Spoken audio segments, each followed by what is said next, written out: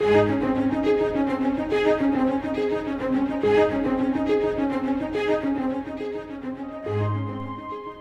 Lord is always at work in our lives, teaching, purging, guiding, and strengthening. In the little book of Haggai, we learn great truth about His work in us and how we are to work with Him. Welcome to God's Construction Zone. Let's join Scott Pauley now as we study together.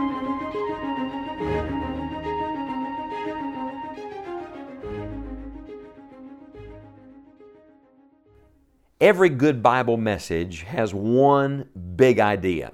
And how can I say that? Because every portion of Scripture has one big idea. There's some overarching message God's trying to get across, impress upon us, and leave with us.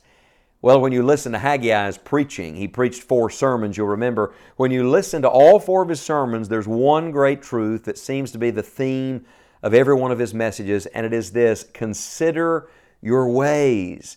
He's trying to get the people of God to stop and look at themselves, to see their life through God's eyes. Isn't that the hardest thing to do? We compare ourselves with everybody else. And God says that's not a wise thing to do. We must see ourselves from God's vantage point. We've marked in our Bible these truths in Haggai chapter 1, verse 5. Now therefore, thus saith the Lord of hosts, consider your ways. And again in verse 7, thus saith the Lord of hosts, consider your ways. Basically, in Haggai chapter 1, we're given a number of things that God wants us to consider. What does He want us to consider? Well, first of all, we should consider how often we listen to the voice of others and not to the Word of God. Isn't it ironic how easily we are swayed and influenced by people's opinions and counsel, by the input of those around us, by the world that we live in, and how much weight that tends to have in our life over what God is trying to say to us. That's really how the entire book of Haggai begins. Haggai chapter 1, verse 1 says, in the 2nd year of Darius the king, in the 6th month and the 1st day of the month, came the word of the Lord by Haggai the prophet. The word of the Lord.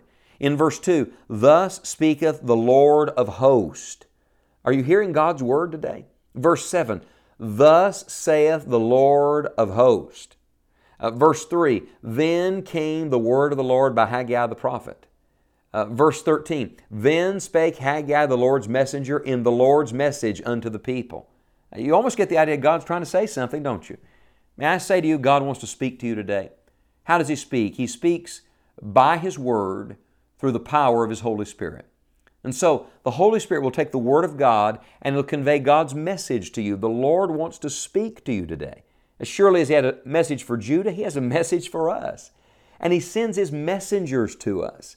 He sends people with the word that we need. Sometimes I think we get so distracted by the messenger, we miss the message. Maybe we get to looking at Haggai and we forget who Haggai is there to represent. He's just an ambassador from the King. The King of Kings and the Lord of Lords has something to say to us. It may be today through your own personal devotional reading of Scripture. It may be through this particular Bible study you're listening to. It may be on the Lord's Day as your pastor stands to preach. It may be a friend that you cross paths with today. Through any number of means or messengers, the Lord may deliver His Word to you. But get the point. We must be in tune with God to know what it is God is saying to us. Sometimes we're so in tune with the world around us that we fail to hear Him. We get so in tune with the news broadcast that we forget what God is trying to say. We get so attuned to the culture that we fail to hear what Christ has to say. When was the last time you know that God spoke personally to you? So when the Bible says consider your ways, this is not some general message. This is very specific. The first thing we must consider is we must consider how often we listen to the voice of others instead of the Word of God. Here's the second thing we should consider. We should consider how much we live for our comfort instead of His glory. I must tell you, I'm deeply convicted about this.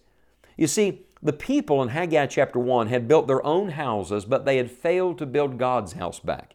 They were very comfortable, but they had failed to build the temple. They had time for everything but God. Listen to the Lord's word, His condemnation of this action in Haggai chapter 1 verse 4. Is it time for you, O ye to dwell in your sealed houses, and this house lie waste? I wonder today, where are we placing the emphasis on this world instead of eternity? On what we want instead of what God wants?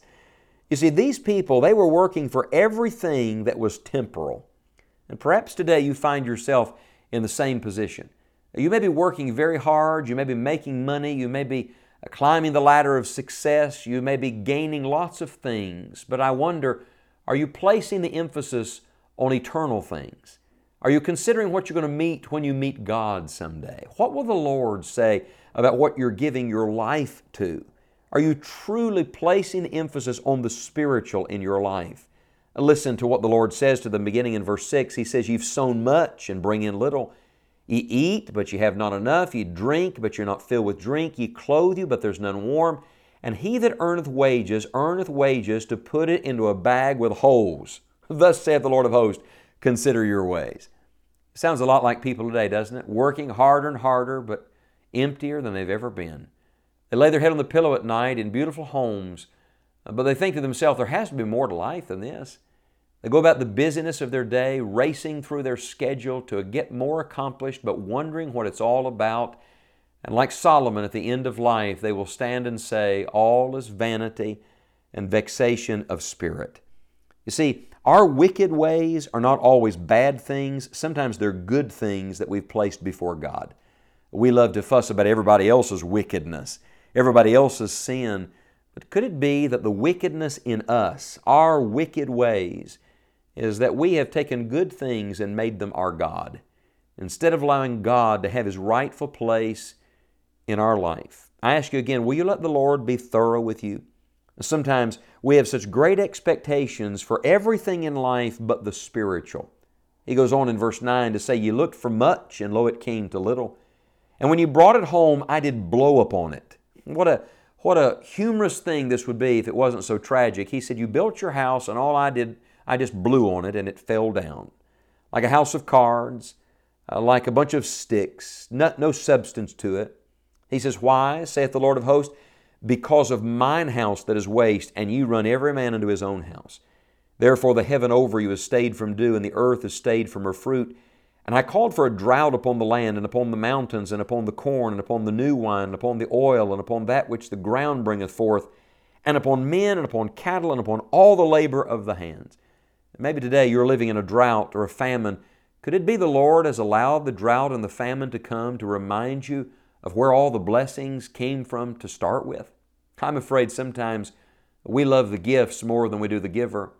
We love the blessings more than we do the blesser. We get so consumed with our pleasure that we forget we are actually here for His pleasure.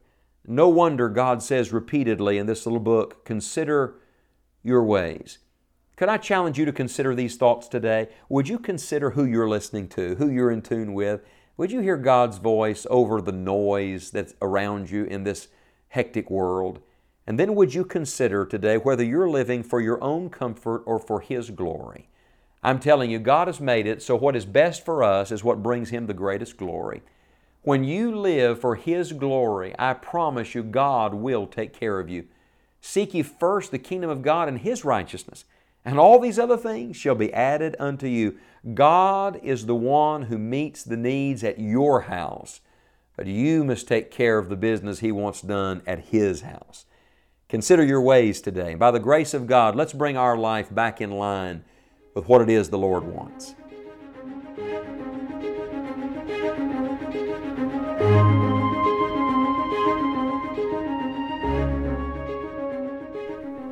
If you have been helped by the teaching of God's Word today, we would love to hear from you and hope you will share enjoying the journey with others. Communicate with us online and find further resources at scottpauley.org. May God do His mighty work in you today.